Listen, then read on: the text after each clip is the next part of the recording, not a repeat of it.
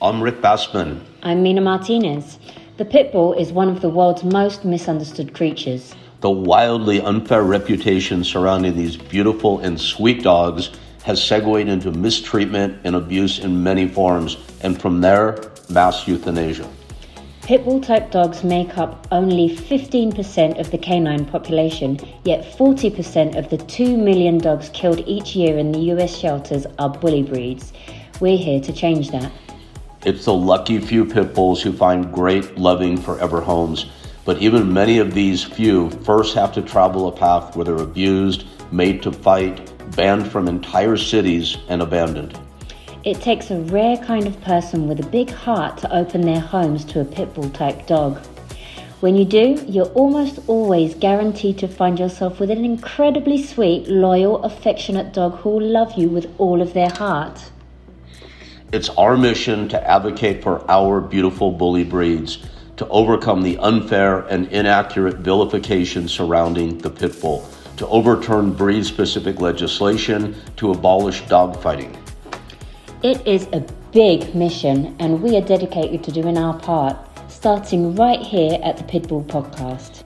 Please join Rick Bassman and Mina Martinez for a new episode of the PITBULL podcast every Saturday right here on Podcast One. Also available on Spotify, Apple, Google, and wherever you get your podcasts.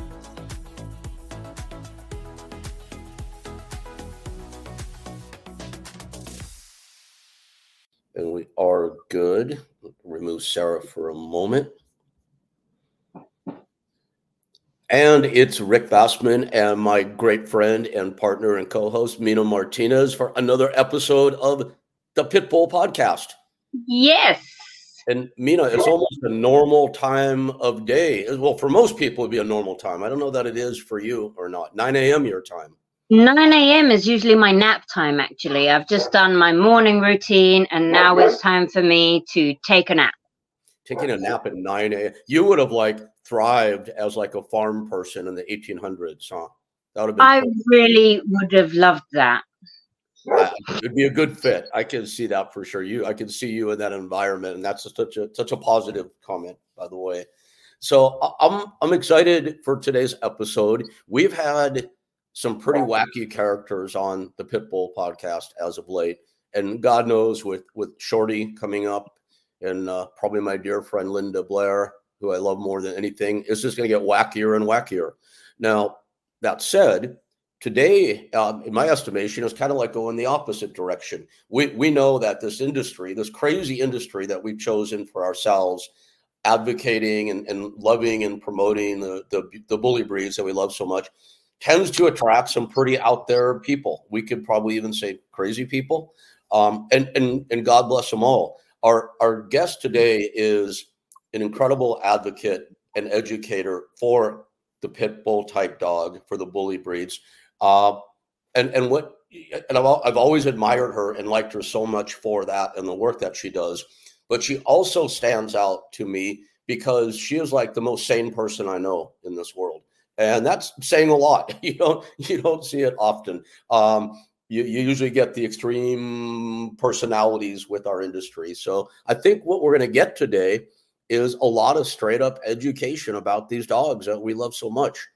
I would love that. I spent an embarrassing amount of time yesterday looking up different kinds of statistics, because I think that statistics are, I'm really, really into numbers and how many bites and how many pit bulls. And then I went into a deeper dive. I found some interesting facts out, you're more likely to get killed by a coconut than a pit bull. Well, yeah, and more likely, and I have to, absolutely, and more likely to get bit by a Lhasa Apso, a Pomeranian, a Pekingese, or a Maltese than you are by a pit bull. Not killed, but bitten by. So I have. Yeah, but I was looking at all these statistics, 450 people a year die after falling out of bed. But coconuts and beds aren't banned in any apartments.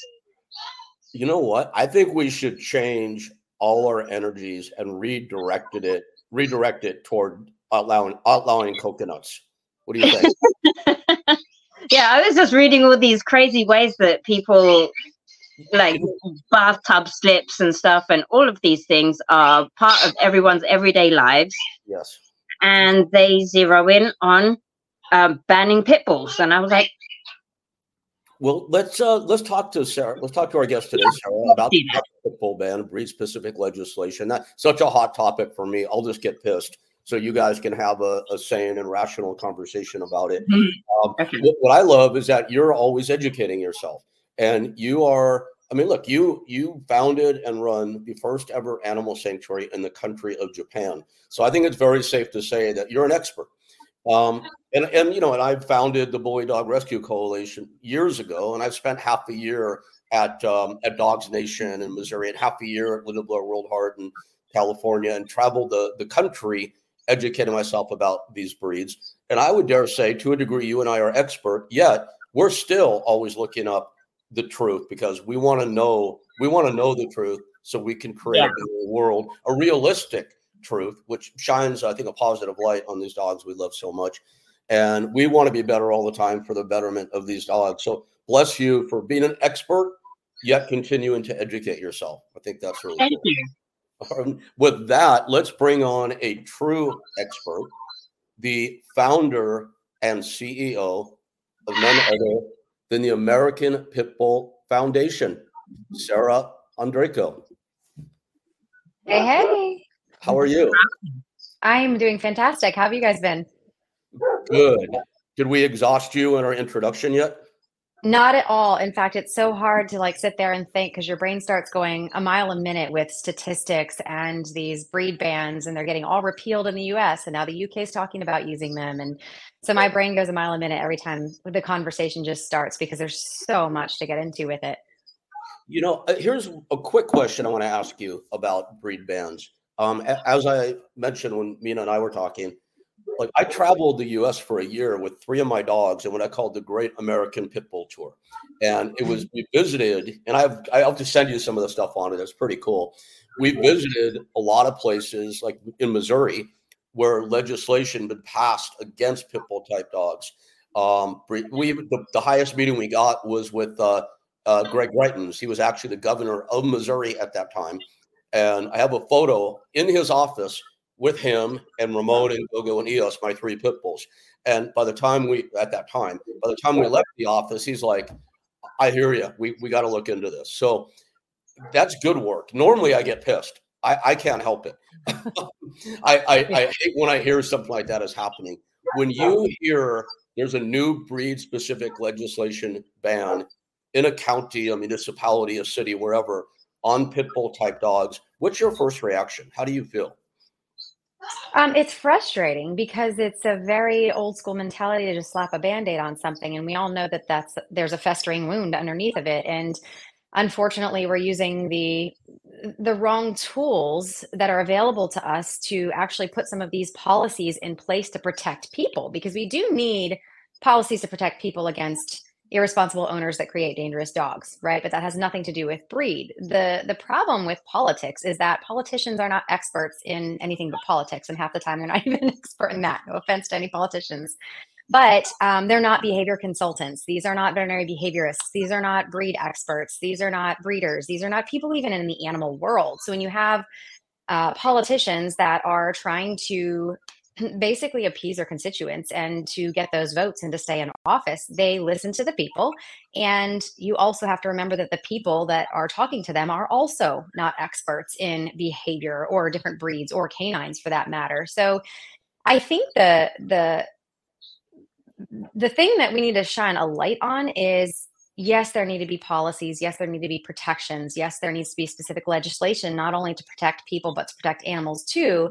However, we know that we need experts in those fields to be able to say, this is never going to work. Like, let's talk about something that is feasible, that will protect both dogs and people. Let's look at the root of the problem and what we can do to actually solve it, and not just slap a Band-Aid over it and deal with it 10, 15, 20 years down the road when things all of a sudden get much worse. And that's basically what we've seen. We've seen a rise in bites and attacks because breed-specific legislation really just removes the dogs that are owned by law-abiding citizens. People who are a part of the problem don't care about the law. They're not concerned with that. So there's a lot of evidence to show these issues that surround breed-specific legislation, but it's taken a long time for politicians to realize that they need people that truly understand, because they have the education and the knowledge and the hands-on experience with these dogs, to be able to come up with a solution that will actually keep both the human and the canine population safe,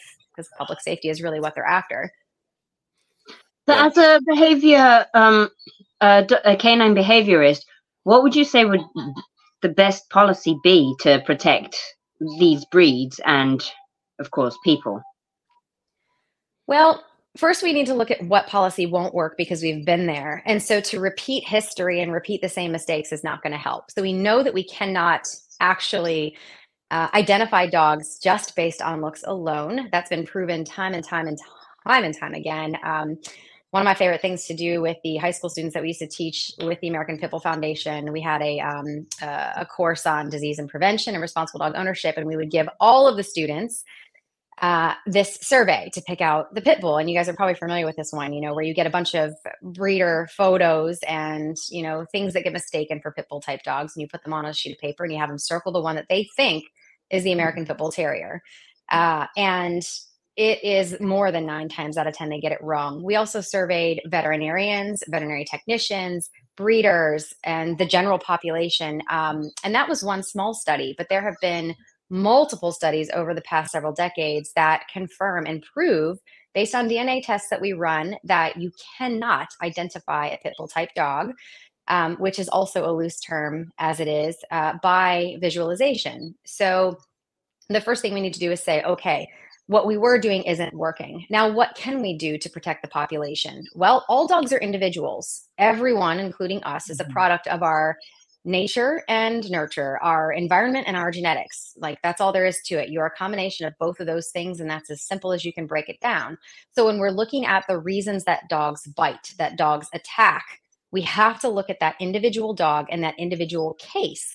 Once you do that and you really dissect that down, then you can start compiling those cases together and saying, okay, these are the common factors that we're seeing in these cases. Now, just with some of my own research, because, anytime I hear about a ban popping up, I immediately go find out why, what's going on, see if I can be a part of kind of the collection of the town, or the, wherever that's happening. But it's gathering that evidence and that information behind that bite or attack, and then compiling those. So most often we see that it's an issue of neglect. Sometimes it's abuse, but with the pit bull dog population, I find more than anything, it's a whole slew of needs that aren't being met. We have dogs that are chained up in the backyard. These dogs are extremely social with humans and very dependent on that one-on-one interaction. But pit bull type dogs, being a large portion of the population of canines, they are often left in the backyard, unchained, needs unmet. They start developing very frustrating behaviors, territorial behaviors. But this is not just something that happens to pit bull type dogs. This is something that can happen to any breed whose needs aren't being met and neglect is there. So when we're thinking about policy changes, we need to say, okay, what are the things that are going to help us meet the needs of the dog's baseline? Like, what are the basic needs that we can make sure are being met for these dogs?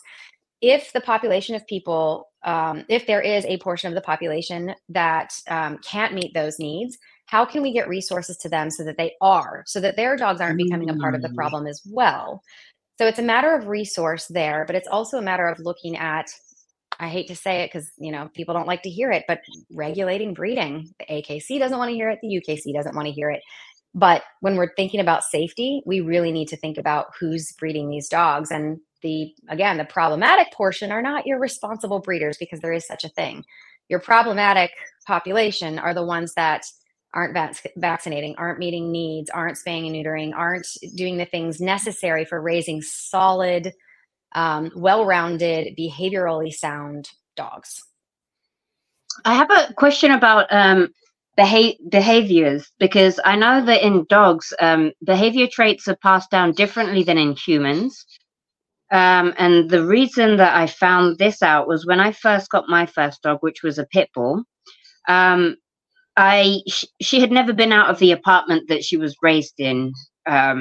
She was a whoopsie litter at the time, and she was there with the owner who had to go back to India for move his family back to India, and had to get rid of these puppies. So I was taking my pit bull for a walk, and she would only go toilet on manholes. It was just the strangest thing. I would see the frantic look on her face, like, I need to go toilet, and we'd have to look for a manhole for her to go on. And I spoke to her owner, and he's like, that's really weird, because her mum does exactly the same thing, but they had never been outside of the house together. They've never been out together, so there's no way that she could have learned it by watching. It's just a behavior that I don't know, she got through genetics, but it's I hear that it's different with dogs. That's why you can't breed a dog that has a bite history, because the puppies are going to be prone to biting. No, definitely not. So if you think about breeding and genetics without getting like super deep into the workings of it, because I'm not a geneticist, but I know enough to be dangerous, as they say.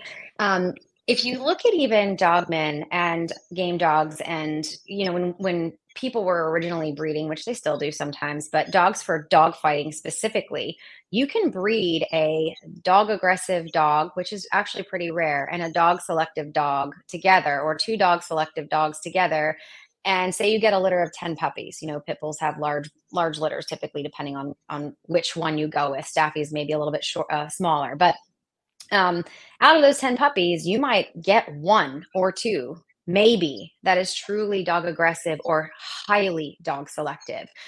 So yes, there is a higher likelihood if you're breeding those characteristics to another animal with the same characteristics, and that if you continue breeding those characteristics into that dog over generations, you will see more and more and more and more that show those traits.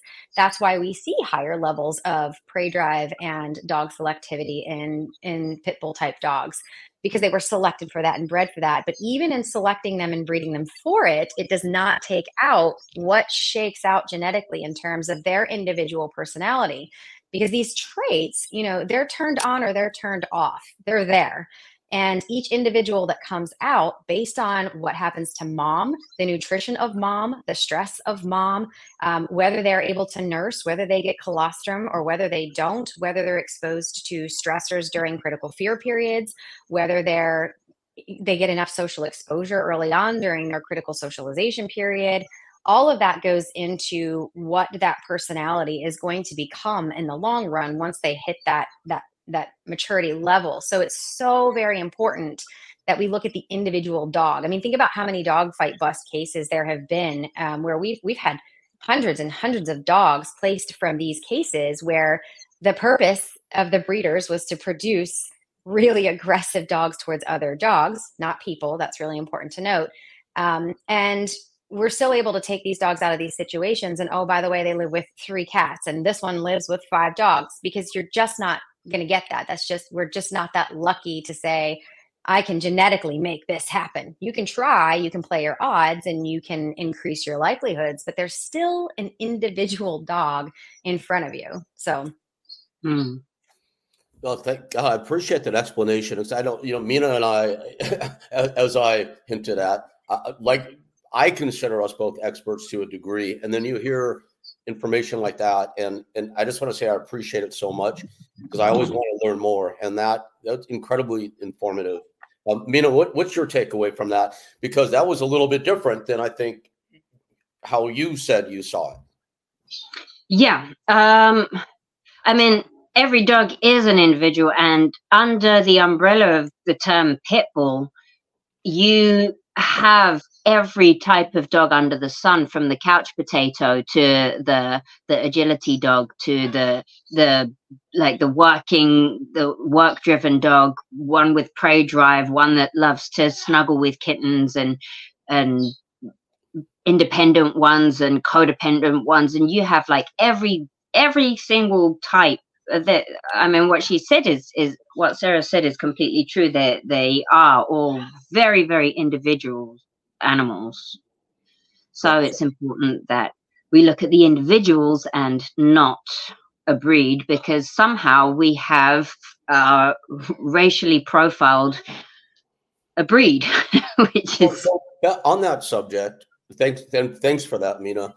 Going back to what we were talking about on BSL, breed-specific legislation, I think racial profiling is a great way to describe where this whole problem stems from. Sarah, if you were in the room, and I put people on the spot all the time, so here's my first one where I'm putting you on the spot. I know, get scared. We call this the elevator pitch segment. What are we going to do? Elevator with someone for 60 seconds. If you get in the elevator with the governor of a state that has a statewide ban on bully breed type or pit bull type dogs, what would you tell them? I'd ask them what their experience with the dogs are to begin with. What's their experience with canine behavior? I'd probably plant things a little bit and say, oh, who is your panel of experts? Do you have a veterinary behaviorist on board? Do you have a breed specialist on board that is helping you make these decisions? Because I'd love to know who the panel is. Just giving them the idea that making it their idea, essentially, that they should probably be referring to people that really know what they're talking about in terms of behavior and breeding and the shelter crisis that we are facing currently. So, people like to hear things and then kind of come up with their own idea as to what they want to do with it. So I think I would kind of plant that information like, oh, hopefully I would know what they're working on, or if there's something going on in their county or their state or province, and just say, oh yeah, so on this issue, who's your panel? Do you have anybody really good, kind of thing? Who's your vet behaviorist or something like that, to kind of nudge and say, oh, light bulb moment, maybe I need to have a group of people that I can rely on that are credentialed to bounce some ideas off of, and people with, real life working experience, rather than taking information just from, a few community members. Can I talk to people that have worked with thousands and thousands of these dogs, or that have the education and the knowledge behind them to help us come up with practical solutions and keep my community safe? Cool. And you know what I wanted to mention too, Mina, I just wanted to point something out that you said that I think is really cool. You were talking about how, pit bulls fit all these different types of personalities and just their individual differences and how they range so much. And it made me think too, pit bull owners are the same. Like, there is no stereotype for a pit bull owner, because they encompass every class, every style, every race, and every lifestyle choice too. Yeah, and every age. So I just something that you had said that made me think about that too. Like, as eclectic as their personalities can range, I mean, the people that own them, it's the same way. I think it's fantastic. Another thing that kind of reminds me of is one of the statistics that I read yesterday was over 60% of dogs, especially the dogs in the media that cause trouble, are they're mistaken as pit bulls. So they don't have any pit bull DNA, but they are mistaken as pit bulls just because of some kind of appearance, like a barrel chest or short hair or something about them. And then they get labeled. So they get mislabeled more than 60% of the time when it's a negative thing in the media. So yes, and you'll notice too that in the media, when there is a dog attack that does not involve a pit bull type dog, it will say dog attack. When there is a dog attack that they think involves a pit bull type dog, it will say pit bull attacks. That, and I don't think that's something that people pick up on. Like, you're being driven to believe certain things based on how they spin their stories. And I got to give some of them credit. I really do, because I've met a lot of reporters. It used to be like I would only get calls when, a kid got bitten, or, somebody wanted to euthanize a dog because it was causing a ruckus in the neighborhood and it was a pit bull. And now I actually get calls and interview requests and things like that from people who are really trying to see the opposite side and show that, hey, guess what? We've been mistaken all along. Like, the media has the wrong idea about these dogs. I find that the only people that are left over that are still throwing that bait out there, like pit bull attacks kid, these are journalists that are at the bottom, and they're really looking for those clicks and those hits so that they can get in front of people that will just click and view. these are not seasoned journalists or reporters. And I've just, over time come to realize that you have people who are truly interested in learning and educating the public and bringing that news and information to the public. And then you have those people that are like, I want to be popular. I want you to know my name. So I'm going to, use this phrase because I know it's going to draw some attention. Pit bull attacks is so sensationalistic. Yep. Mina, it's interesting that you pointed out a 60%, a figure of 60% of these news notices. And I just want to put a cap on this by saying there's a term I've heard people in my circle, they call it the 68 to 8 rule, which is, and I don't know where they got these stats from. I'm just repeating, and I can't verify this myself. I want to be clear about it. But my understanding is that if a dog, as you both explained so well, that's even perceived as maybe being a pit bull type dog bites somebody, 68% of those bites are going to be reported as pit bull does this, attacks, goes on a rampage, whatever. If it's a different type of breed that's not associated with a pit bull type dog, the breed of that dog, German Shepherd, Dachshund, whatever it is only reported 8% of the time. And that's where that term 68 to 8 rule comes in. That's pretty telling. So there was a case though where it was actually a golden retriever, but they said it was a pit bull. How do you mistake a golden retriever for a pit bull? I can't even imagine. Can you? Where does that come from? Stuff drives me nuts.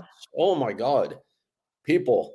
And that was told to me directly from a policeman, because he said that I have pit bulls, so they're dangerous. And I looked up the story later, and sure enough, it was not even a pit bull. I was like, wow, okay.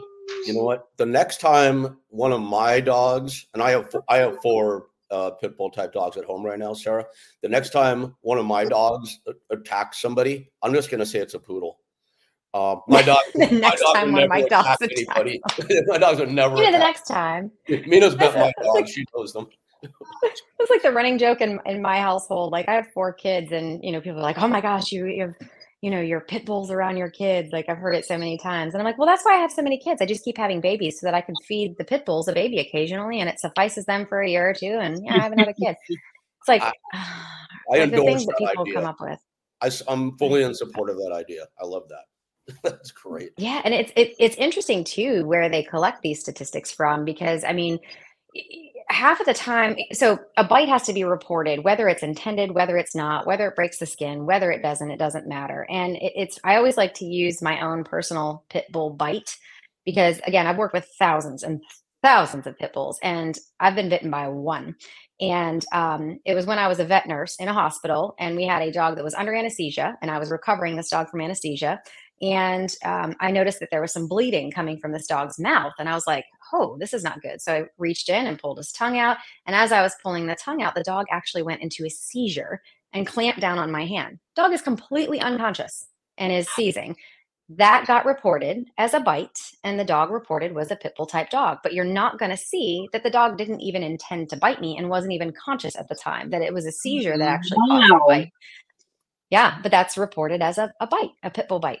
So you have to be so careful about how statistics are interpreted. And people who like to throw out those media stories love to run to dogbites.org and, pull up all these statistics that are completely skewed and like borderline made up. So, yeah. It's infuriating. And you said you've been around thousands of these dogs now. Yeah. How would you best characterize or describe the personality of a pit bull type dog?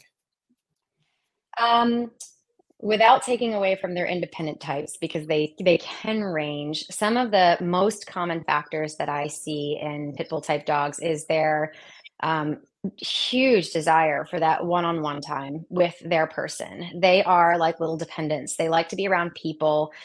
They really need that one-on-one time. They're typically pretty athletic, even though we've got our couch potatoes. The American bully side is a little bit larger, a little less athletic, but for the most part, your American Pit Bull Terriers, your American Staffordshire Terriers, and even your little Staffy Bulls, they're really athletic dogs. They typically have a good prey drive, so a lot of fun games that you can play with them and tap into. but they're super eager to please. I also think that the majority of them are really, really good family dogs. They're highly tolerant. That's one of the things that we've selectively bred them for, of course. But they tend to be extremely human friendly. And ever since we started breeding these dogs, ever since we took, the bulldog and the terrier and we put them together, there was always that component of that human friendliness and that companionship. And I think that is one of those characteristics that over the centuries, for the many things they've been bred for, has just rung true with them, just stays pretty consistent within the line. It's rare for me to come across a pit bull type dog that's been, appropriately raised with a good social environment that has any concerns with humans. It's pretty odd. Mm. So beautifully said. Thank you. And I just want to say to that, hallelujah. I agree with all of that. So nicely said. You and I and Mina have all used the term in this interview alone several times, pit bull type dog. And we've also talked, you have mentioned now Staffy bulls and American bullies and American pit bull terriers. Now, you know the same people we know, I'm sure. You get Bronwyn Dickey, who wrote the amazing book Pitbull. And I love that this book. one. Yeah, and I love that book. And Bronwyn is amazing. And you get Darcy Dennett. She did a really good job with that. Yeah. Such a good book, Pitbull. And she's going to be on our show coming up. Really psyched about that. Excellent. And then you get Darcy Dennett, who directed The Champions, great documentary about what pit bulls can become when they've been in a challenging space. If you talk to Darcy and you talk to Bronwyn and anybody else I've found that are experts, Linda Blair, about pit bull type dogs, there always still seems to be some confusion about what fits in that category and what a pit bull is. Now, at home here, I have a Staffordshire Bull Terrier. I have an American Bully. I have an American Staffordshire Terrier. And I have an ABPT, an American Pit Bull Terrier. Yeah, well, 4. You've got the completeness of what I consider the 4 breeds that fall into pit bull. Okay, so that was my question to you. What comprises the pit bull? Because right now the American Kennel Club recognizes 200 different breeds. That was in 2023, I believe, exactly 200. Now, you and I both know that if a Boston Terrier or a French Bulldog or maybe a Bull Mastiff bites a person, it's going to be reported as pit bull attacks. Or bully, yeah. Is that right? Is that accurate? It often gets reported that way, yeah. They call them bully breeds, and I think that's dangerous territory. And that's the reason that I pretty much claim there are 4 breeds in the class of dogs considered pit bull type dogs. And it's sometimes hard to define, and I think there is a lot of subjectivity in it. But the way that I look at it is, did the dog come from the original 2 dogs crossed to make this animal? And if you look at Staffordshire Bull Terriers, American Bullies, which now people are breeding Mastiffs into them, which I don't consider that pit bull because there's Mastiff in it, but American Pit Bull Terriers, Staffordshire Bull Terriers, the original American Bullies, and the Staffordshire Bull Terriers, they all come from that same cross of that one idea with that bulldog and that terrier. So if that's the bloodline, so to speak, because that's the only way that we can really follow breeds per se, that's what I would consider pit bull type dog. I don't like the term bully breed because now it's bled into Mastiffs, it's bled into boxers and American Bulldogs, and it just encompasses everything. Like, it encompasses anything that's blocky, anything that's brindle, anything that looks pitty, anything that looks bulldoggy. So it's extremely vague, and I think that gets bled into the pit bull type dogs very frequently. So a lot of people have their own definitions as to what it is. I look at it very simplistically in terms of, did the breed in that someone is saying is a pit bull type dog come from basically that original pairing of that English Bulldog and that Terrier? If so, then I would consider that in the class of pit bull type dogs. And that's basically how I tend to look at it. I really wanted to hear that answer from the founder and CEO of the American Pit Bull Foundation, because meaning that we consider you an authority on this. Everybody you ask has a different opinion, as you know.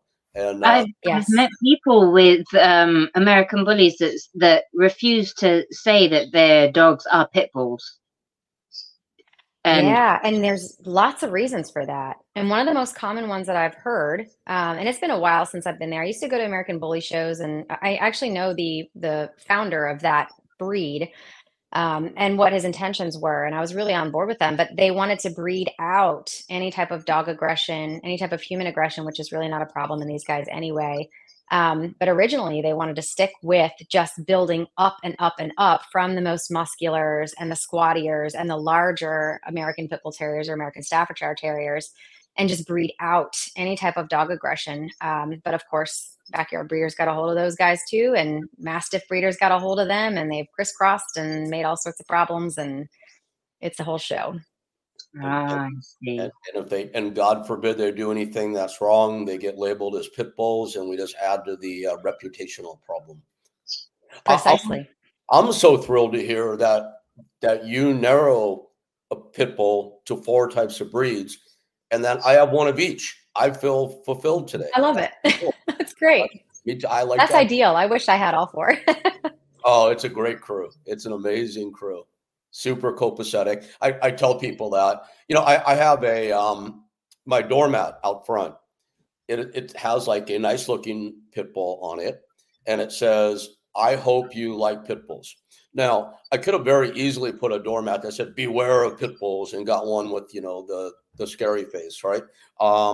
But I say often, I want people to know that I have these dogs here because we're all concerned with home security these days, of course. But somebody comes in, stranger comes in, they're not going to have any problem. My dogs will be all over them in a friendly way. World's worst watchdogs. My gosh. I hope you just increased your security systems at home because now that everybody knows your dogs are not going to do a thing. Well, that's true. Good You've point. got all the cameras up. I do have me and my Glock 9 and my AR, so there you go. But anyway, you're good point. Yeah, my godfather used to have a gun shop and a bait and tackle shop, and he had these signs that said, "Forget the dog, beware the owner." Had a big gun across the front of it. I always thought it was funny. That is fantastic. Forget the dog, beware the owner. Hey, speaking of slogans, I actually have a question for Mina. And Mina, what shirt are you wearing? Mine says "Mother of Dogs." Your dogs. Cool. Is a pit bull type dog kind of silhouette on it. Yes, I saw that. Yeah, Mina and I have this little thing where we attempt to wear different pit bull type dog T-shirts on every show. So mine says, I don't know what it says. I can't see it. I'm not a dog person. I think I'm a pit bull person. Is what it says. I'm a bully dad. Bully dad. Okay. Yeah, I was actually looking on Amazon yesterday for pit bull mum hoodies because now T-shirts are going to get a little bit cold because winter's coming up. So I have to start looking into warmer clothes with pit bulls on them. So, Sarah, do you have American Pit Bull Foundation shirts? I do. Mostly what we have right now are veterans and pit bulls T-shirts. Those support our service dog training program. We only use pit bull type dogs for it. So we have those T-shirts. We might be out of hoodies, but we're getting ready to make some more. So we'll have some of those up. But we have them in, I think we have light gray. Oh, we have tanks too. We've got veterans and pit bulls tank tops as well. But yeah, light gray, pink, lilac, military green, and I think like a dark gray too. Nice. I'm gonna log on at the conclusion of our show, and I'm gonna order some American Pit Bull Foundation swag for me and Mina, and Awesome. we'll be sporting it on a episode in the near future for sure. Yes, I get so excited when I see them in the wild. I really do. I'm like, oh, they're wearing our shirt. Look. Yeah, that is so cool. So if people want to log on and get their own shirt or get more information about you, where do people want to go to check you out? So to check out the foundation, it's apbf.dog, as in American Pit Bull Foundation.dog. So apbf.dog. And then if you want to learn more about me and kind of what I do personally and kind of my behavior services, I'm just at saraondrako.com. So just SARAONDRAKO.com. Easy enough. And I'm on socials too, YouTube, TikTok, which is so addicting. I need to not be on TikTok, but that's where most people send me all of the fun pit bull videos and stuff. I cannot do TikTok. I've made an account and I've tried and I have ADHD too, so my attention span is, if it doesn't engage my brain, I'm like, yep, done. But Mina, you should be perfect at. I mean, Mina's like so good at social media. TikTok's like limited to like 30 seconds, right? But You can do 3 minutes. No, I don't know. I don't know anything about it. I have too much to say for it to be done in 30 seconds. Cram it in. Okay. I can never finish anything in 30 seconds. No, fair enough. And obviously, if to support Mina and Animo, I always like to do this each episode. We want people that watch this to obviously open their mind about the pit bull type dog. I know we don't like to use the term bully breeds, as you said, but people sometimes confuse the two. We hope to have people's hearts and minds opened and maybe even come to support somebody that's doing such good work for these dogs as you two are. So I just want to repeat again to make sure everybody got it, and we'll put it on the crawl when we edit this. But American Pit Bull Foundation, the acronym APBF.dog, and then to support the amazing work being done at the first and only animal sanctuary in the country of Japan, which is Mina's. That's Animo, not Animal, Animo, ANIMO, sanctuary.com. Right, Mina? Yep. All right, cool. Yeah, you guys are doing you guys are both doing such good work. And what is it about this industry, Sara? Mina and I talked about this a bunch. Why does it seem to draw only women? Where are all the men in this thing? Ooh, I'm afraid to answer that question. Let's hear it, please. Gloves. Okay, Mina, I'm turning you on to TikTok right now because there's a guy on there and he's hysterical, and he's a black guy with a bald head, and he talks about how crazy white women are. Oh, I know him. Have you seen him? He's so like, funny. White women aren't afraid of anything. They're not afraid of anything. They're gonna find a pit bull and they're gonna put it in pajamas, and it went from fighting and da da da da. You know, he's hysterical. But jokes aside, I think it has to do with the nurturing side of females. I mean, even without, some women don't have like a strong maternal instinct, but there's still that nurturing side to women more so than men. And we're just looking at biology. We're looking at basic biology here. There are differences between the X chromosome and the Y chromosome. And when we look at the population as a whole, again, not speaking individual here, speaking in generalities, the female of the human species tends to be more nurturing. And again, that's not the case for everyone, but I think that's why we might see a larger portion of the population being female. I also think that they get more emotionally attached and tied, again, in general, to the work that's done and put less of an emphasis on financial stability. So I think women tend to be more likely to kind of spend the last dime or go into a position that doesn't necessarily pay and take care of the entire family. Whereas I find that even more, not even traditional men, but even more modern men have more of a focus on that financial stability for their family. And maybe we are just crazy. Maybe we are just crazy about the things that we do in our passions, and we're willing to just risk it all. So I think it's kind of nurture, and I think some of it is risk and priorities too. But it's hard to say because I've met so many unbelievably compassionate and caring men. I'll tell you, documentary. Have you seen Guilty Till Proven Innocent that Jeff Thiemann did? No, what is it? I'm sorry. It's called Guilty Till Proven Innocent. Mm-hmm. He's one of those just incredibly brilliant and compassionate men. But that reminds me, when we were talking about statistics, one of the pieces in the documentary was this gentleman addressing council about a breed ban in Ohio. And his statistic was hysterical. It was meant to be a joke, but he said, you're more likely to get gored by a unicorn than killed by a pit bull. That was his mocking of the whole scenario. But yeah, so anyway, all that to say is that yes, there are men out there like Jeff and like you, Rick, too, that are just very drawn to this and very passionate about it. But you're right. You do tend to see more females involved. That's such a great answer. I mean, what else do I have to say to that? Yeah, all my work has been 99% of my work in this field has been with women. And I think you hit every nail on the head. More compassionate. I not necessarily on the ball with the finances, because we all know many in the nonprofit space are struggling to stay afloat.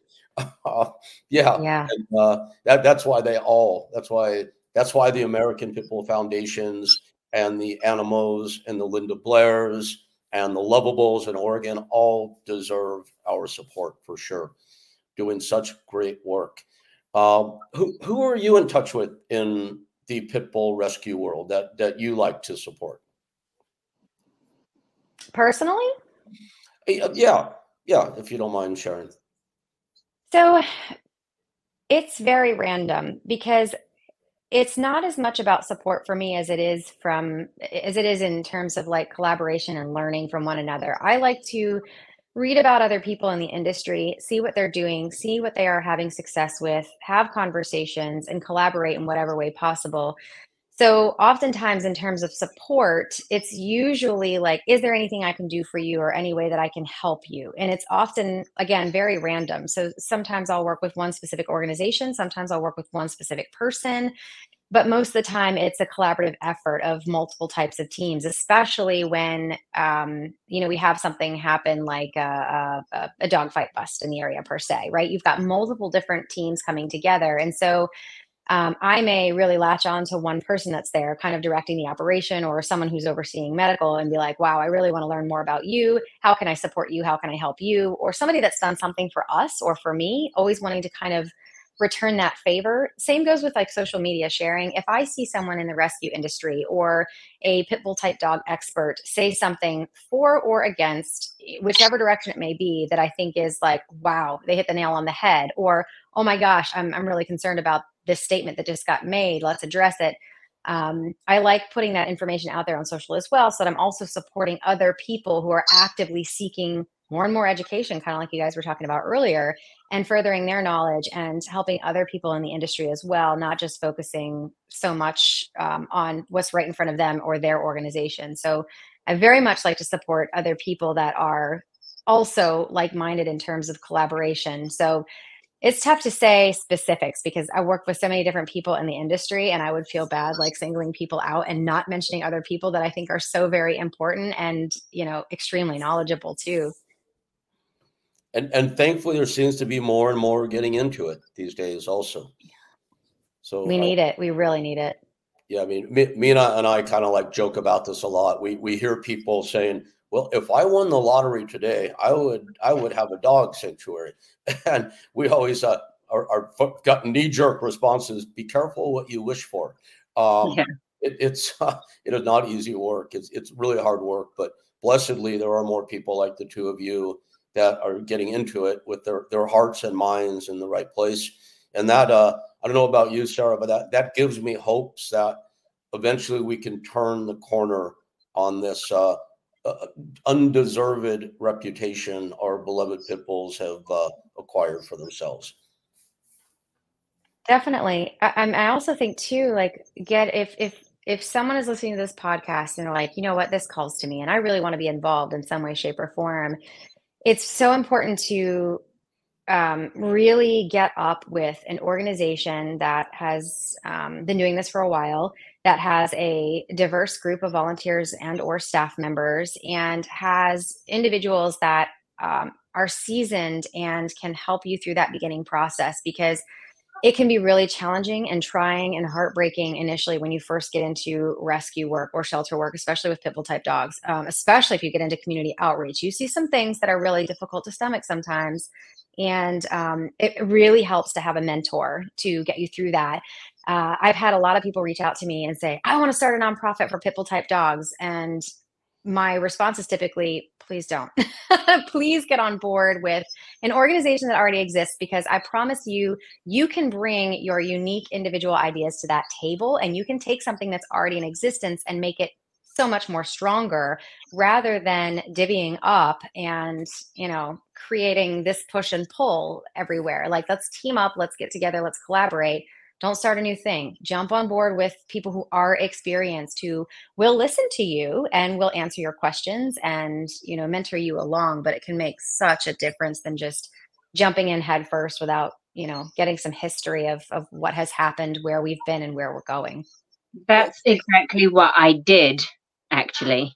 And You that's did exactly the advice that I give people when they ask me, how do I start? And I'm like, you don't. Don't do it. You can help make another organization so much stronger by fostering, by doing their social media, by taking stuff off of their plate that they need help with. And it's better to have stronger organizations out there than lots of weak ones. Yes.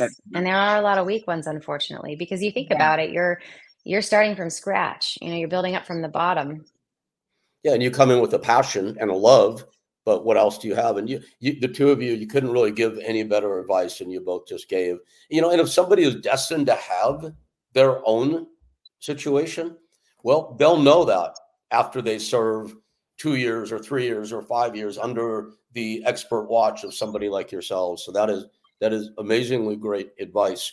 And I don't want to invite a flood of email to either of the two of you, but if somebody out there right now is watching this and they're like, that's really good advice, that makes sense.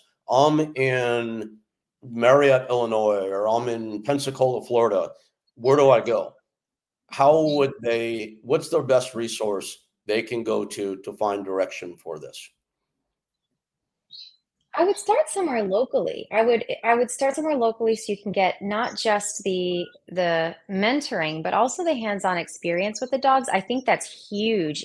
You can learn a lot reading books and having people tell you things and watching webinars and YouTube videos and watching other people do it. But if you go somewhere locally, read Google reviews, be careful. There are ugly, angry people out there. So if, someone wrote a bad review, but most of them are good, go with that. But you can't replace that hands-on experience. And if you've got a really good mentor in that area too, that can walk you through it and, teach you in a way that you are able to learn, that's awesome. A lot of people are visual or auditory, but I find that especially for new volunteers that come on board with us or people who want to get into our service dog training program, the best way to do that is literally to hand the leash over to them and say, okay, here's what we're going to do. Let's work through this. And until you really get that experience with those dogs directly, it can be really difficult to understand exactly what you're getting into until you walk into the shelter environment and see what these dogs are up against and what the staff is up against. And, until you're in that community with another volunteer that can help coach you through what's about to happen with outreach,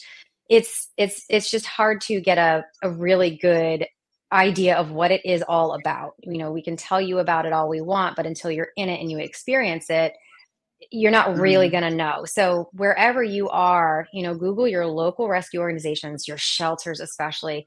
And I never want to hear people say, oh my gosh, but they kill animals. They don't have a choice. So go support your kill shelter too, please, because they're not wanting to kill these animals. They need your help.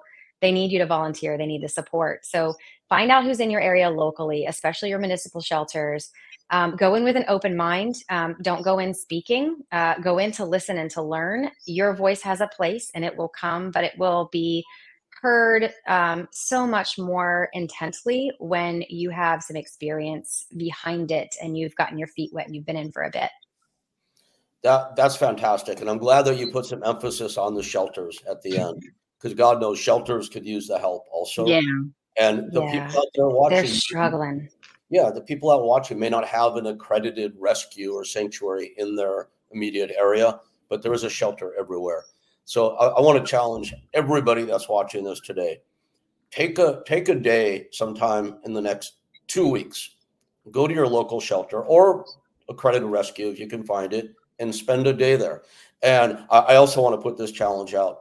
Anybody that has an innate fear or prejudice toward a pit bull type dog, when you get to the shelter, ask the volunteer, or not the volunteers, ask the staff there to give you some one-on-one time with one of their favorite pit bulls. I want to put that out to anybody. People I know personally right now would be, oh my God, I would never do that. I'm going to get attacked. Well, you're going to be in a place where you're safe, where people know what they're doing. Go get some one-on-one time with a pit bull at your local shelter and see if your mind isn't changed. Have to preach a little bit every episode. I love it. Yeah, and I love it. As if you're local to me, ask me to come meet my dogs. You can. Fantastic. Sara, it's so good having you on. Our hour just flew by here. Like like I said, I've always regarded you as like one of the true bright lights in this industry who just has her head on straight. And I really appreciate the way you educate, the way you advocate, and your basis in fact. And I just want to wish you all the best and continued success. And please continue to make this world safe for our beloved pit bulls. Thank you. I really appreciate that. So good to see you, Sara. And let's please be in touch. Absolutely, for sure. Take care of yourself. You as Thank well. you so much for coming on. I really did learn a lot, and this was probably one of my favorite ones so far that we've done. Oh, so thank excellent. you so much. Absolutely. It was such a pleasure to meet you, Mina, and Rick. Always a pleasure to talk to you and to work with you in any capacity. But Mina, I'm definitely looking your organization up. I really want to learn more about it. Okay. Nervous. No. All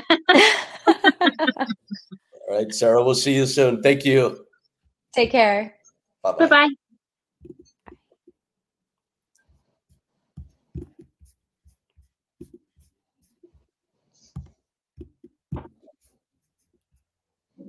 That was awesome. Yes, I'm sorry. I had a technical difficulty here for a moment.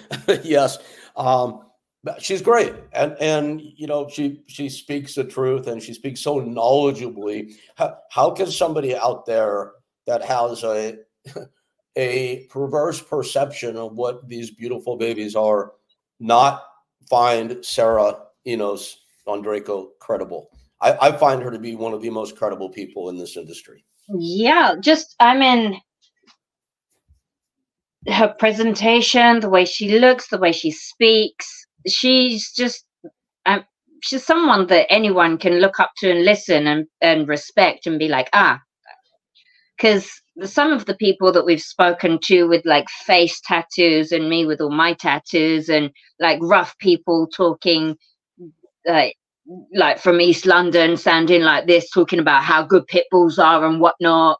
But we've also got the other side of the spectrum, her, who speaks so eloquently, like just gives facts after facts, and I think everyone that watched this today would sit there, be like, just nod the whole time and be like, yeah, light bulb, light bulb. Totally agreed. Hey, so that said, you know what we should do for our next episode? We should find the craziest person we possibly can in this industry and just get the opposite side of it. Just a thought. I'm just, there's a few names. It's a long list, that's for sure. Question is, who gets the crown title, right? Who knows? Right. In the upcoming weeks here at the Pitbull Podcast, we will find out. Yes. We could even ask people to rank who you think is the craziest. That's great. Yeah, we learned how to do polls recently. Yes, we'll get on that. Absolutely. Well, Mina, good to see you as always. And I know it's now 10 a.m. in Japan, so positively past your nap time at 10 a.m. Yes. I also heard the delivery truck come, and I'm pretty sure that the pit bulls in the garden have gotten into whatever has been delivered. Well, whatever it is, I hope they enjoyed it because... Yeah, yesterday Roxy ate a whole bag of sunflower seeds, so... Bless their big pit bull hearts and their little pit bull stomachs. They deserve it. Yep. All right, Mina, well, enjoy your day, and I will talk with you soon, my friend. Yes, I'll see you next week as well. Bye-bye. Bye-bye.